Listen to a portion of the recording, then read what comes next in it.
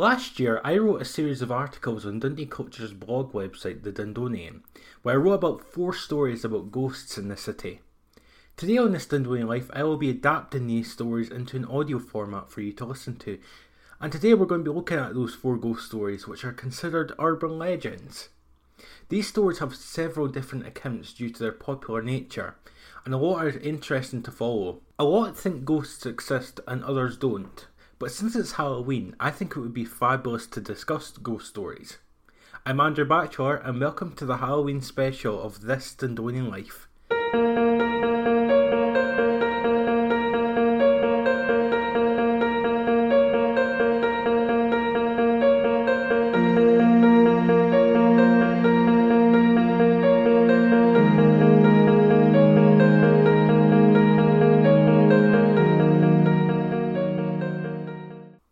Halloween is a traditional Gaelic holiday which marks the first day of All Hallowtide, which is a Western Christian festival which runs from October 31st to November 2nd.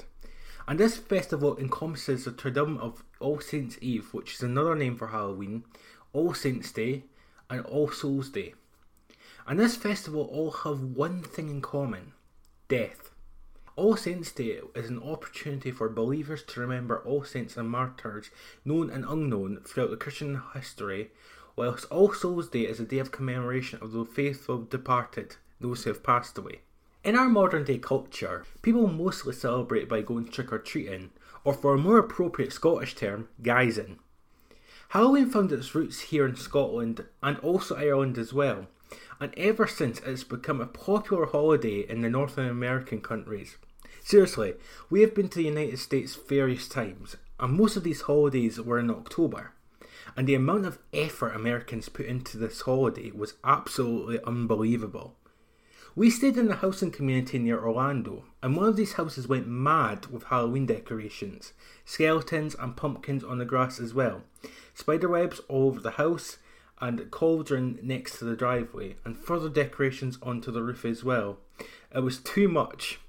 And when we arrived back home and we put our decorations up, well, it was a minimal effort. Just stickers on the window with pumpkins and ghost battery powered lights. But anyway, let's get on to ghost stories.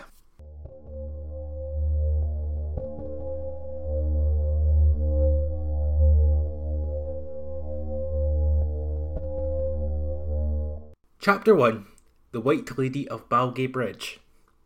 Our story begins in the Balgate area of Dundee, and this is quite an interesting place where a lot of many myths and legends have come from, especially in the hill area. These stories were told to many children in the area apparently, from a boy who got trapped in the mud, who is still there to this very day, to there being legends of a witch who resided in a house on top of the hill. Some may have heard these stories, some might have not, but there's one story that many will know, and that is the story of the White Lady of Balgay Bridge. The White Lady of Balgay Bridge is a legend because it's been in the minds of many Dundonians for decades, and it's interesting because Balgay Bridge looks like any other bridge, and it's a popular spot for photographers in the city. It was built in 1873 with a cast iron, and it simply looks stunning around the forest-style landscape that it is placed in. But there's said to be a dark side to this bridge, one that gave us the story of the White Lady. The bridge was given a renovation and a reopening in 2002, but beforehand the appearance showed that there could have been a lot of haunted activity there. There were barriers around the bridge which gave a haunting reminder of its past, and there was also white markings where one would put it as "entering the cage." There are many accounts about the White Lady and what happened to her. Some accounts showing that the White Lady was once a beautiful woman who had lavish hair and the face of an angel, and there was various legends of how her fate came to be. A couple of accounts involved a woman being in love with a man, and one day her lover tragically died, and the woman was filled with so much grief that she headed towards a bridge and plunged to her death, and fell from the bridge, and with another account showing that she actually hanged herself, or got hanged. And another account, which is mostly associated with the White Lady, is one that's very gruesome. A legend that on one cold fairy night, the woman was walking on the bridge. She had slipped on ice and fell off the bridge to her death and landed on a rock. Another similar account to that, which is closely associated with this one, is that there was a witch living on top of the hill, which connects to the legend I briefly explained earlier, who threw the lady off the bridge. The woman's scream is said to be heard at the dead of night, accompanied with the wind of the trees, and in some instances, if you walk on the bridge during the night hours, you could see a woman in a silk white dress slowly looking at you as you cross the bridge. Either way, whatever you believe in, if you do believe in ghosts or not, chances are you will be reminded of the White Lady's legend if you are in the vicinity of Balgay Bridge. Be careful if you walk across it in the dead of night though, because you might follow the same fate as she did.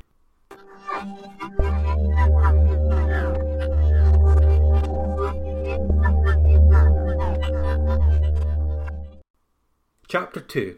A Stroll in the Park. Our second story focuses on a place closer to home for me, and it centres around Caird Park, which is a lovely lush green area, with a castle and a newly built sports centre. That too is not spared from its legends and mysteries, and this was quite an interesting one. Denal Mains, which is located near Mains Castle, is popular with dog walkers, who enjoy taking leisurely strolls past the ponds. However, if you're thinking of taking a shortcut across in the park, be careful because you may meet somebody along the way. We travel back to the Victorian era in this one, and there's a family, a mother, a father and their newly born child who was in the pram. And they were going for a stroll in the park grounds one late evening, and the mother and father were talking as they were holding hands, walking down the path near Mains Castle. When all of a sudden, it was said that the father tripped at the edge of the hill next to the path and fell down with his wife and his child in the pram. Many decades after, in the mid-1960s, there was a couple who walked around the same pathway as the sun was beginning to set. As they headed past the castle, they walked past what they thought was a Victorian gentleman and a Victorian woman pushing a pram. They said that they saw their clothes clearly, they could hear the wheels of the pram in the gravel, and they said that they were so close they could have touched them, but when they turned around, they had gone.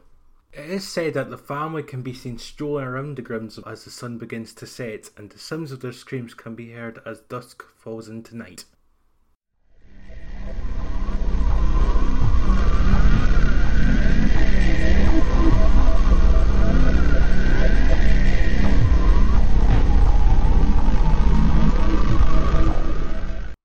Chapter 3. The Ghost of Coffin Mill. Dundee's jute industry is one that many from the city know of, and it's contributed so much to Dundee's economy back in the 19th century. But alas, the jute industry too is not spared from its ghost stories and myths. Did you know that there was supposedly a ghost that haunts the remains of Coffin Mill? And we go to 1828 when Logie's Works was opened in Dundee. This was one of the largest jute mills in the city. Known as Coffin Mill locally because of its shape, it has now been turned into flats, but the mill has always had a reputation of being haunted. It is said that a girl can be seen walking across the bridge that connects the two parts of the factory. This is from the claim that there was a woman who was working in the mill in the early 1910s who suddenly died when she was working there one day. Some people say she was thrown from the bridge by the manager of the mill after he found out that she was pregnant, presumably to him, whilst others say that she was dragged into one of the machines and killed. Some say she was dragged by her hair when falling to her death from the bridge, whilst others say her hair was caught in one of the machines and that it was merely an accident. At the time though, it was quite common for this to happen, and the life expectancy of mill workers was just 24 years old. After the woman died and stories of sightings towards her, crowds flocked to the mills to try and get a glimpse of her wandering around, and the crowds became so large that the police eventually had to break up them due to the aggravation that it caused. When Logie Works closed and the former factory was converted into flats by 1990, a bunch of newspapers dated between 1910 and 1913 supposedly backed up the theory that there was a woman who worked at the mill who died, although this is only speculative. And in the years that followed, the screams of the ghost of Coffin Mill were said to be heard, and there was various accounts of this from people who walked around the area who saw a ghostly figure walk around the bridge. There were supposedly times when there were children who walked around the bridge at night who heard the creaking from the bottom of the bridge, and they screamed away back to their homes after getting scared. It's certainly an interesting legend, and maybe it's for the best that you don't wander around the bridge, because if you do, you might come face to face with the ghost of Coffin Mill.